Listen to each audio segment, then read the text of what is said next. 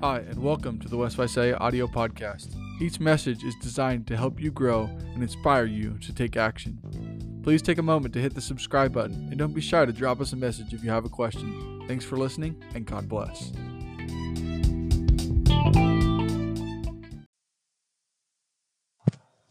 All right, well, it's time for us to get started, so if you want to come on in and have a seat. It's good to be back with everybody, and as I'm sure you're aware, Claire and I were in Guatemala last week. We left on Thursday of the previous week and got back last night. I think we got up at what would be 2 o'clock here yesterday morning, and but we got some good rest, so we're good. I was excited to get back into the States and have some American food. I stopped at Del Taco on the way home from the airport. So they don't have tacos there. Like I want American tacos and stuff like that. So we stopped at Del Taco and I got a burrito. Yeah, that kind of thing. But I'll talk about the work there that we did during the sermon and give some lessons that I learned from it. I'll have some pictures to share. I shared most of these pictures already on our church Facebook group and stuff like that, but I want to let everybody know what's going on there since we support the work there. And we actually did a special donation to a building project that we were able to be a part of while we were there, so I'll talk more about that during the sermon. I'll also talk about Bible camp. Did you know that starts in like a week from today? So you all, I expect you to see you up there next weekend. So Bible camp's coming up. Keep that in your prayers. It's going to be a good work. We're expecting a talented group of staff and some amazing campers, and it's going to be an uplifting week for sure. Last week I wasn't in here because I wasn't here, so we're going to pick back up with the book of 1 Timothy. Remember, we're walking through the text of this letter, and we're trying to understand what the Apostle Paul's intended message to this young evangelist was, and then how to make proper application of it to us. All Scripture is applicable, but we have to figure out how to necessarily apply it, and that's kind of what we're doing as we go through the book of 1 Timothy. But I believe the book of 1 Timothy can be summed up in chapter 3, verse 15, which I think is the key verse of the book, which says, "But in case I'm delayed, I write so that you will know how one ought to conduct himself in the household of God, which is the church of the living God, the pillar and the support of truth." Paul is writing to Timothy to help lead the church in Ephesus to godliness, but get out of your mind the idea that when he talks about the church, he's talking about the building or even talking about worship services.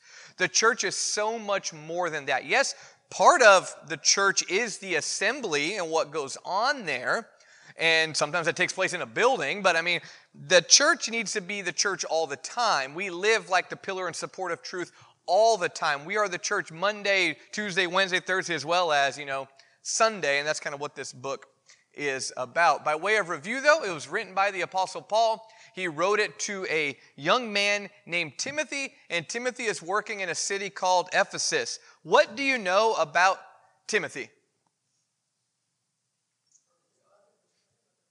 Mother and grandmother taught him. Very true. What else? I'll take the cheat sheet away. Hold on. All right, what else do you know about Timothy? He was a companion of Paul. What else? He's young, came from a diverse religious background. Was his father Greek, mother wasn't, that kind of idea. So there's that diversity there. What do you know about the city of Ephesus? Yeah, they worshipped idol gods, and primarily there was even a temple to Artemis of the Ephesians. Remember that conflict that went on in the book of Acts about that, also called Diana there. The church, yes? Did you have your hand up?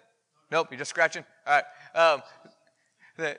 The church in Ephesus, I think, was probably larger in size by this time because they're looking to appoint elders and deacons, and there's widows they're having to care for. So, I mean, they probably at least have more than 10, people there, to make this happen. We know a lot about Timothy. I won't talk more about him there. The reason for the writing we already mentioned. Repeated words in this book would be godliness, teach, command, and faith, along with others. And the date of place of the writing is most likely between Paul's first and second imprisonment around 63 A.D. And Timothy's task is to lead that church to godliness by preaching the commandments and doctrines of God. We looked at the beginning of chapter 1 where Paul warns Timothy, watch out. There's some people who are misusing the law of God, and they are taking the Old Testament and they're twisting it in different ways, and they are misleading the church with that. And then we also saw that the purpose of the law is good. The law itself isn't bad just because some people are misusing it. But the law should lead you toward that glorious gospel that Paul is a preacher of. And that's kind of where we left off 2 weeks ago, where Paul talks about, look, I'm a servant of Jesus Christ. You should be too. And I'm thankful to have this stewardship passed on to me. Why is Paul so thankful to be an apostle? When he looks at his salvation, what does he go back and reflect upon as evidence of God's grace? His guilt. Because what did Paul do before he became a Christian? He was a violent persecutor. He was a blasphemer, verse 13 says. But yet God showed him mercy. And now, he says, my job is to save sinners, which I am the foremost of, or the chief of sinners, depending on your translation. Paul doesn't look at himself arrogantly. He never walks in like, I am Paul, I'm the best. He goes, hey, I'm just a recipient of God's grace, and I want you to be too. Yes, Jim? He saved him. Absolutely. Yeah. God offers the same mercy to us that he offered the Apostle Paul. That same mercy that allowed Paul, the violent persecutor, to become the amazing apostle is offered to us. And when you're given that kind of kindness and mercy and grace, in movies and things we'll talk about, I owe you a life debt, that kind of thing. And that's kind of like what we have with God is he's given us that abundant grace and mercy, and now we live 100% for him. He's number one in our life. Questions or thoughts up through verse 17 by way of review before we pick up in verse 18? Okay, and I might have an answer, I might not. What's your question? Okay, you're mixing a couple things. Yvonne says, well, Paul says here that he committed blasphemy, and blasphemy is an unforgivable sin. First off, the passage you're thinking of is where blasphemy of the Holy Spirit is called an unforgivable sin. He doesn't necessarily say he did that there. And I also don't think that's blasphemy of the Holy Spirit. Guess you have to come to my Mark class, everybody, and I'll tell you what blasphemy of the Holy Spirit is in my Mark class. But Paul here, but I don't think that necessarily relates to this. Paul is viewing his persecution of the church as blasphemy. How would Paul's persecution of the church be considered blasphemy? Okay, he's going against the word of God. What else? Do you think that in the midst of all that, first off, he's profaning that which is holy.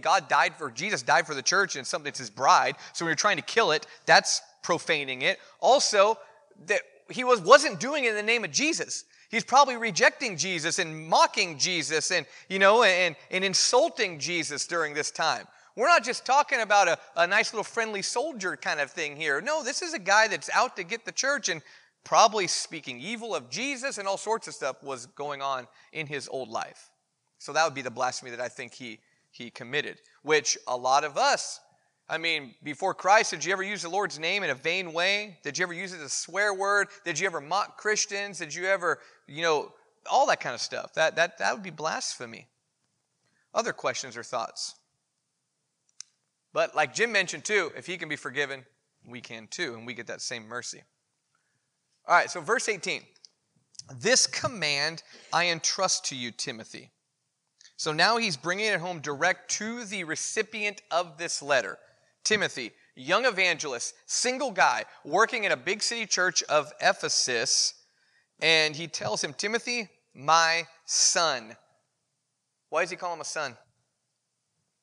Converted him, close to him, mentorship, kind of that relationship there. He goes, my son. In accordance with the prophecies previously made concerning you, that by them you fight the good fight. What prophecies were made about Timothy? Do you know of any? Does the scripture talk about any prophecies made about Timothy anywhere? Going through the book of Acts, I don't see a record of this, but clearly there was something. You do have, for example, in 2 Timothy, he talks about, in chapter 1, verse 6, he says, for this reason I remind you to kindle afresh the gift of God, which was in you through the laying on of my hands. And then he talks about laying on, I think, of the elders' hands later in the same idea. I don't know. But apparently there was some sort of prophecy, prediction, setting apart, telling of God's plan for Timothy that was made. I don't know what it was. It could have been some kind of intimate thing where Paul says, look, God has big plans for you. It could be something more grandiose where someone received a message from God that says this young man Timothy is going to preach. I don't know. But Paul knew about it, and Timothy obviously knows about it, and he tells us about it. So we go, okay, apparently there was a prophecy. So he says, Timothy, I entrust you. You know, Paul already said he's been entrusted with the gospel. Now he says, I entrust you, Timothy, with that same thing. I entrust you, Timothy, my son, and I'm doing this in accordance with the prophecies previously made concerning you, that by them you fight the good fight.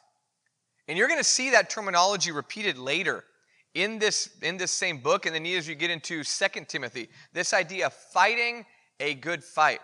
And we're going to talk about what that fighting, that good fight is here in a second, but I believe Paul's trying to pump Timothy up a little bit here, trying to get him motivated. He's going to be going into a difficult work. He's going to be there in Ephesus, and there's going to be people that make fun of him for his youth. We read about that later on. He's going to have to rebuke older men. That's not going to go over real well. He's going to have to make sure the old ladies are taken care of. He's going to have to do all this kind of stuff. I mean, and avoid immorality and avoid idolatry. It's going to be a challenge. So Paul says, all right, Timothy, there's prophecies made concerning you. I want you to go out there, and I want you to fight the good fight.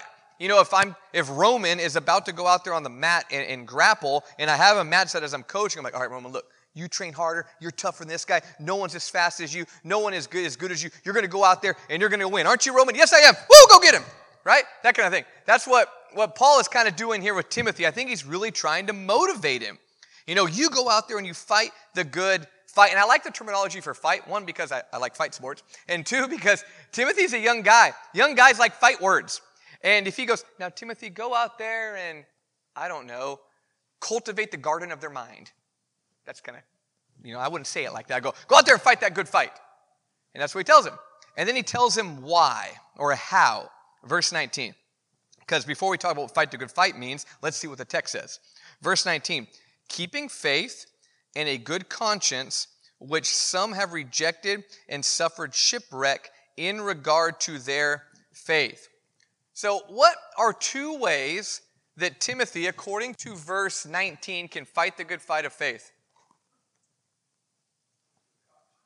Keep a good conscience and keep the faith. Make sure you are staying faithful yourself, and make sure you have a good conscience in all of this. Make sure your character is not flawed. I think a lot of times we don't vet people's characters good enough. And I've been thinking about this lately as I hear about church controversies and abuse scandals and all these kinds of things. You know, the way he's supposed to fight the good fight here is not be the greatest public speaker, not be the most charismatic front man for this church, not be the best event planner, not be the best author and writer. The way that Timothy is supposed to fight the good fight is how? Not right here. He doesn't say that yet. Later he's going to. Here he says, keeping the faith and keeping a good conscience. His character, first and foremost, is important when it comes to fighting the good fight. Because if Timothy, verse 20, is going to have to rebuke these guys, Hymenaeus and Alexander, if he has a character flaw that's glaring and obvious, don't you think that's going to show through? Isn't that going to undermine what he's going to be doing? Yeah, it undermines all that message. One of the guys who I recently was reading about, there was an author and a public speaker named Rabbi Zacharias who did some amazing works, and like his books there were powerful. Then you find out after the fact he was doing all sorts of like this immoral stuff, and a lot of people are now giving up on Jesus because of this guy's flaws in his life. Now, I know you shouldn't give up on Jesus because someone else messes up, but if your character's flawed, it's going to hurt the faith of other people. And Timothy's not going to be able to fight that good fight if his character is flawed. I was actually talking to a preacher friend this last week about this idea too. I always thought it was interesting that Jesus waited till he was 30 to start his ministry. And now that I'm old, I look back at Cliff Sable's ministry in the 20 to 30 year range, and I think, yeah, I should have vetted my way of thinking and behavior a little bit better in that kind of stuff. And there's a maturing process, and Timothy needed to make sure that he was mature. He needs to keep the faith. He needs to have a good conscience, which some have rejected and suffered shipwreck in regard to their faith. Back up to verse 5, then we'll talk about this. Look at verse 5, same chapter. And if you want to circle and draw an arrow from 5 to 19, feel free to do that. But he says, the goal of our instruction is love from a pure heart and a good conscience and a sincere faith. The goal of our instruction is not just to preach the truth. Just because, well, they preach the truth. Yeah, but they're a jerk. Or, yeah, but they mistreat their family. Yeah, but they're sleeping around. Yeah, but they're not godly people. Yeah, but they preach the truth. Here, the goal, love, pure heart, good conscience, sincere faith. This is something we got to think about too, even when we get into chapter 3, when we talk about qualifications of elders and deacons and things. We always look at the surface qualifications, don't we? Well, do they have Christian children? And that's everyone wants to talk about that. The main part here, when he talks about, is good reputation, ruling their household. What are those? Those are character descriptors. Are they a godly person from the inside out? Those are the harder ones sometimes to even follow. We can fake the others. I mean, I could fake through a sermon and everybody goes, hey man, Cliff, great sermon. And I could be a horrible person that day. And no one will know, but God knows. Yeah, Mark. Well, I think it grows always. The Bible uses a word called sanctification, which we're immediately justified when we become a Christian, but sanctification is a lifelong process. And I think the more time we spend involved in godly activities, whether it be prayer, whether it be serving other people, reading God's word, meditating upon it, loving others, that will help develop it. But I think it's also we need to ask God to help refine us from that within too, where ultimately our spirit is producing the fruits of the Spirit is what we need to do. But it's a lifetime journey. My conscience, I think now is better than it was 2 years ago. I think my faith is even more sincere now than it was, a month ago. But it is a lifelong journey. Anybody got an answer to what Mark said? Yeah, Tom.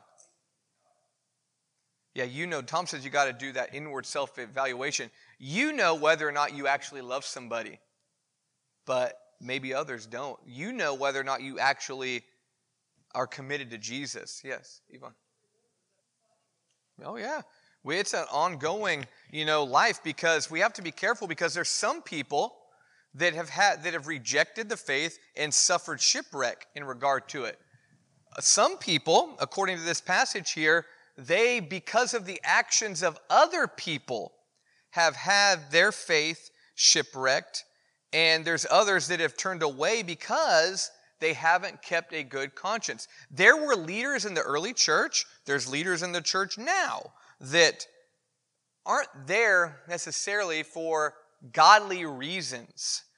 They maybe like the influence, or they like the reputation, or they like the attention, or they like the feelings of superiority they get, or it's, calms their conscience just enough that they don't feel guilty for the rest of the week because they went to church on Sunday, that kind of thing. And that happens. And he goes, there's some that have rejected, they didn't keep the faith, they didn't have a good conscience, and they suffered a shipwreck, and that's a universal application. We understand what a shipwreck looks like, right? And he goes, among these are Hymenaeus and Alexander, who I have handed over to Satan, so that they will be taught not to blaspheme. There's a lot here we got to talk about. But let's think about this just for a second. This letter was written to Timothy, but it was also read publicly in the church. And it was also shared with other churches. These guys are probably in the audience when this is read. Guys, I got a letter from Paul today. Let me read it to the church. And they're all gathered together. And I don't know, maybe they're in Alexander's house even. And they go, and Paul says, dear church in Ephesus, I love you. You're great. By the way, Alexander and Hymenaeus are horrible people, and I turned them to Satan. Imagine hearing that. Imagine having that kind of name calling of yourself there. That That'd be something very humbling, I would guess. But we're in 1 Timothy chapter 1, verse 20, and it mentions these two guys, Alexander and Hymenaeus. They're there in the church in Ephesus, and apparently they are leading other people astray. How do you think they were doing that according to chapter 1? Yeah, very good. Yeah, because we read earlier that there was people in the church in Ephesus that were taking like the Old Testament law and they're misusing it in a way to make people feel guilty and to also promote immoral behavior, verse 10, in which you'll find that people will take maybe scripture and they will manipulate it as a way to exploit other people. There in Guatemala last week, I was talking to a couple local missionaries there, and I was asking about the influence of various religious groups there and some of the challenges.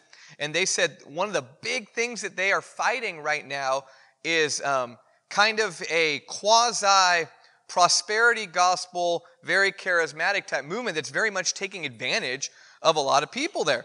They said because you have people that are living in very poor conditions that want hope and they want a better financial future, and a guy shows up and wearing way nicer clothes than they have, driving a way nicer car than they drive, having a nicer house than they have, and he gets up there on a stage and says, you can have this too if you follow me and give me your money, and the whole idea is you give $1, God will bless you with 100, that kind of thing.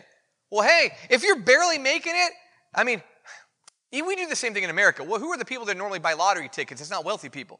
Everybody goes, I got $1, maybe I can hit it big. Well, these people got $1 left, maybe they can hit it big in the spiritual lottery, and they're getting taken advantage of by these church leaders that are trying to exploit people. People back then were exploiting people too. I was listening to one of the locals there talk about one of these big charismatic frontman prosperity preachers there has a church of 60,000 people, rented out the soccer arena in the city there, and flew in on a helicopter and came into the middle and passing collection plates all up and down these stands of people that don't even have running water. It's kind of sad. But here in verse 20, you have Alexander and Hymenaeus who are in some way exploiting the people there in Ephesus, taking advantage of them, shipwrecking their faith, causing people to fall away. And it could be that they were teaching them to do things that are false. It could be that they were taking advantage of them some way. It could be that they were making them doubt their salvation. But these two guys are causing problems there in the church in Ephesus. But then Paul says this, I have handed them over to Satan. What is he talking about?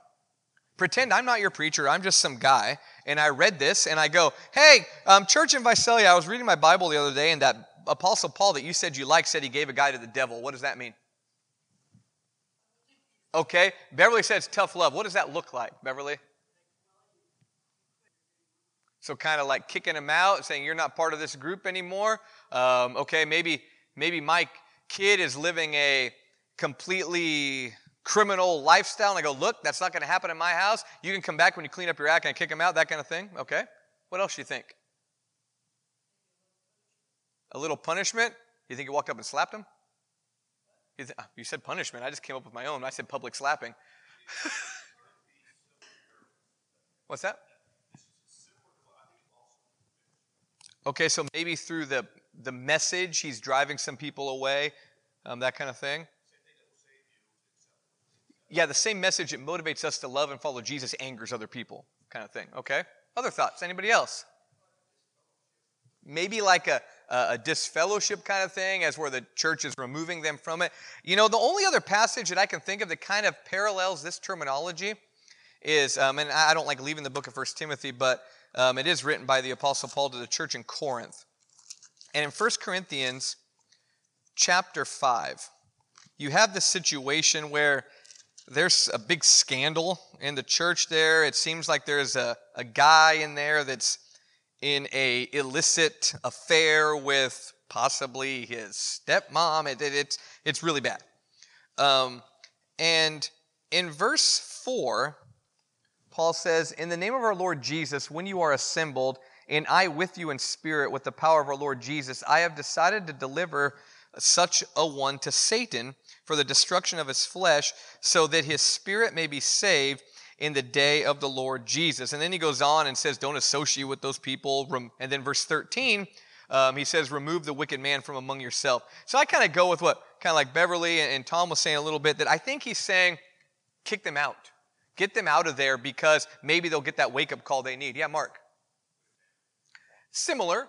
Look, you made your bed, now you're lying in it until you change this kind of ways. I think that. I think by Paul publicly saying these guys' names right here, that's driving them away. I mean, they're going to leave. They're not going to stick around. And he says, so I'm saying, look, you're going to live an ungodly life and try to infiltrate the church. No, you're not part of the church. Get out, and you can't hang around us anymore until you change.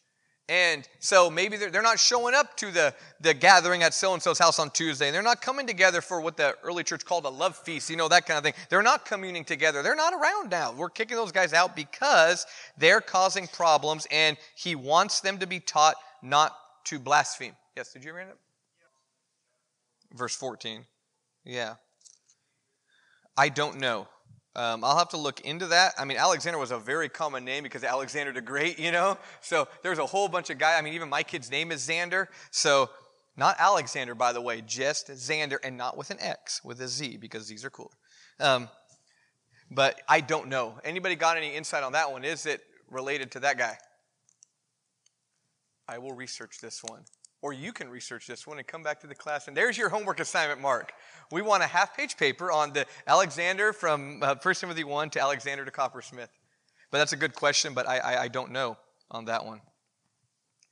Anything else up through verse 20? Oh, he says also so that they will be taught not to blaspheme. So Paul says, I used to blaspheme, but I change and receive mercy.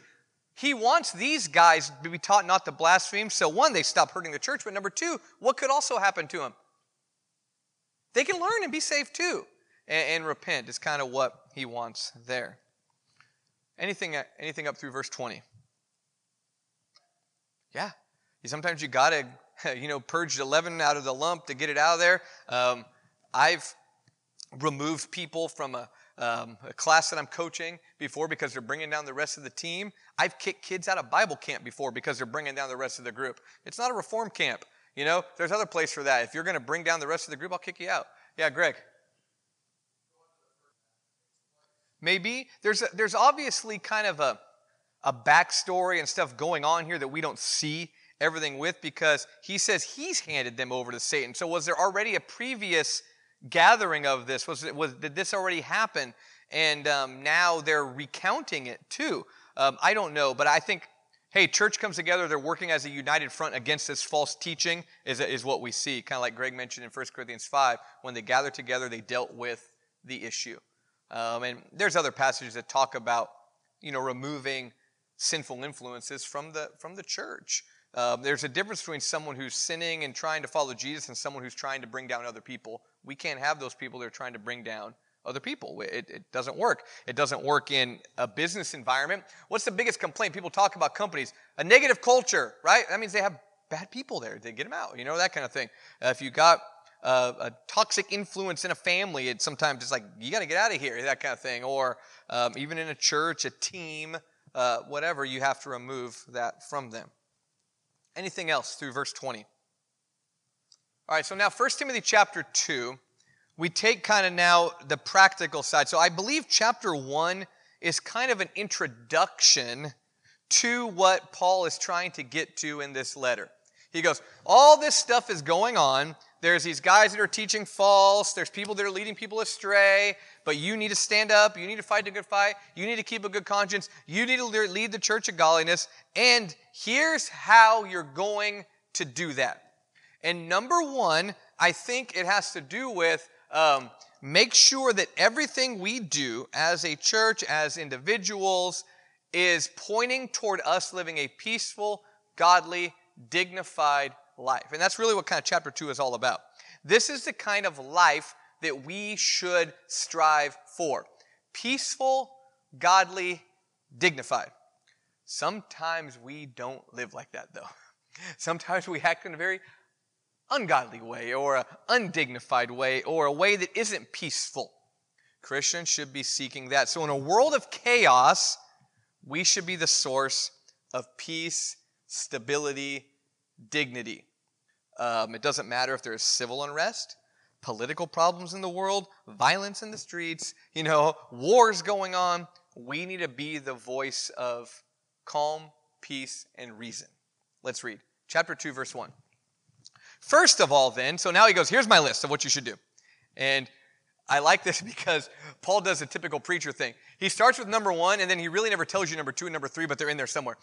He goes, first of all, I urge, and that's a petition verb, I urge that entreaties and prayers and petitions and thanksgivings be made on behalf of all men.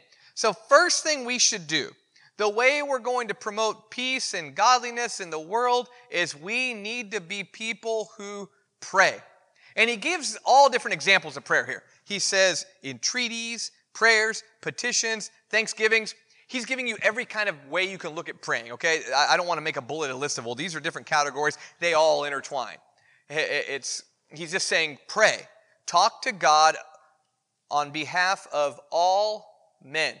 And he's talking about every kind of people, obviously. But why should we pray for all people? What does that do for us? Wait, let's back up. Why would praying for Alexander and Hymenaeus be a good thing? To get them to repent. What else? He wants all people to be saved.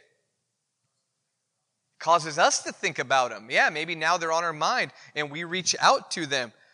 If you ever don't know what to do, I don't need to pray, pull out your church directory and just start flipping pages and praying for those people. Why not that? Why not go through your friends list on Instagram and just start praying for those people?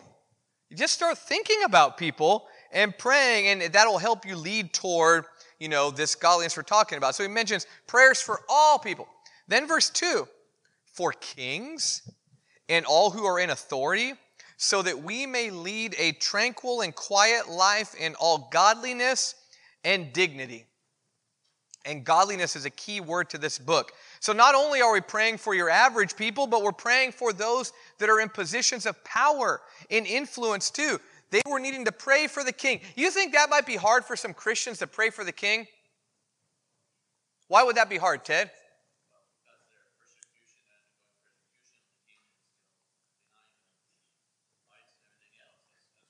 So, you're going to have Caesars and stuff and emperors that are going to take Christians, put them on stakes, and light them on fire to light up their community garden. Pray for them. They're going to sew them in animal skins and feed them to lions I don't know if it's a Colosseum, but in arenas, you know what I mean? That kind of thing. Yeah. He doesn't mention just worship, though, here. Notice, he says that we may lead a tranquil and quiet life in all godliness and dignity. I know we always emphasize that we might be able to assemble, which we should pray for that. I'm glad we're able to assemble peaceably. However, he's talking about in all things that we just lead a tranquil and quiet life in all godliness and dignity. Not so that we don't have to make a scene. So that we don't have to be we shouldn't be. We're not trying to be political leaders to influence the world. That's not our place as the church. We're not activists in that regard. We are warriors for social justice, and we are activists toward the gospel and all of that, but we're not in the political arena. We're not all of that. We're just trying to do our thing. We're just trying to help people. We're trying to show love. We're trying to live in peace. We're trying to, as you go on here, he's going to talk about even gender roles and stuff, and it seems it's just look, be quiet, be tempered, love your wife, love your husband, love your kids, and be a good person. That's really kind of what he is presenting here. That's the kind of thing we need to pray for, so that we can just do our thing in godliness and dignity. Yes? Uh-oh. Yvonne says she has a weird question. Well, there was a different time. She was talking about David asking God to remove, because he was asking him to slay his enemies and all of that kind of stuff. I don't recommend you ask God to slay people. I've thought about it. Maybe I've done it. But I don't think we should do that. We're not under, and also too, just because everything David prayed might not be the kind of prayer we should be praying. But I don't think I think it's kind of apples and oranges a little bit. Different times, different era, because God also doesn't tell us to lead a physical army into Canaan, that kind of thing. I'll make it clear to you, don't take up arms and become a physical army and lead them anywhere. That doesn't go well for the church, okay? We're still trying to shake the bad reputation we had during the Crusades, okay? Yes?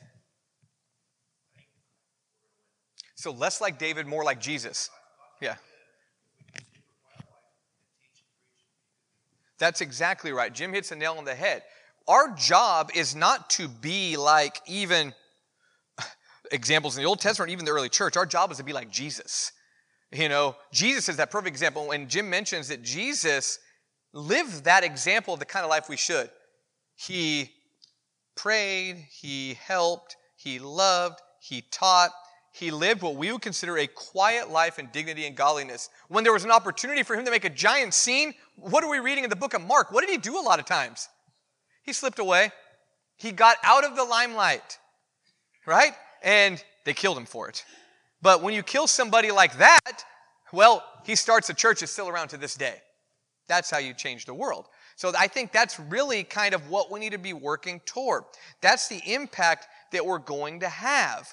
It's not me become the next, I'm trying to think of a well-known political, activist kind of preacher, and I got in my mind Al Sharpton or like Billy Graham's kid. I don't remember, Franklin Graham. But those are two that popped in my head right now. That's not our job, okay, is to do that.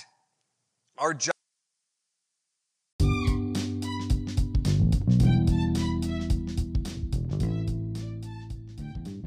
Thanks again for listening to West Visalia Audio. We hope these messages have helped you grow and inspired you to take action. Be sure to check in each week for more on-the-go content or visit our YouTube channel to watch the live video. Thanks for participating, and God bless.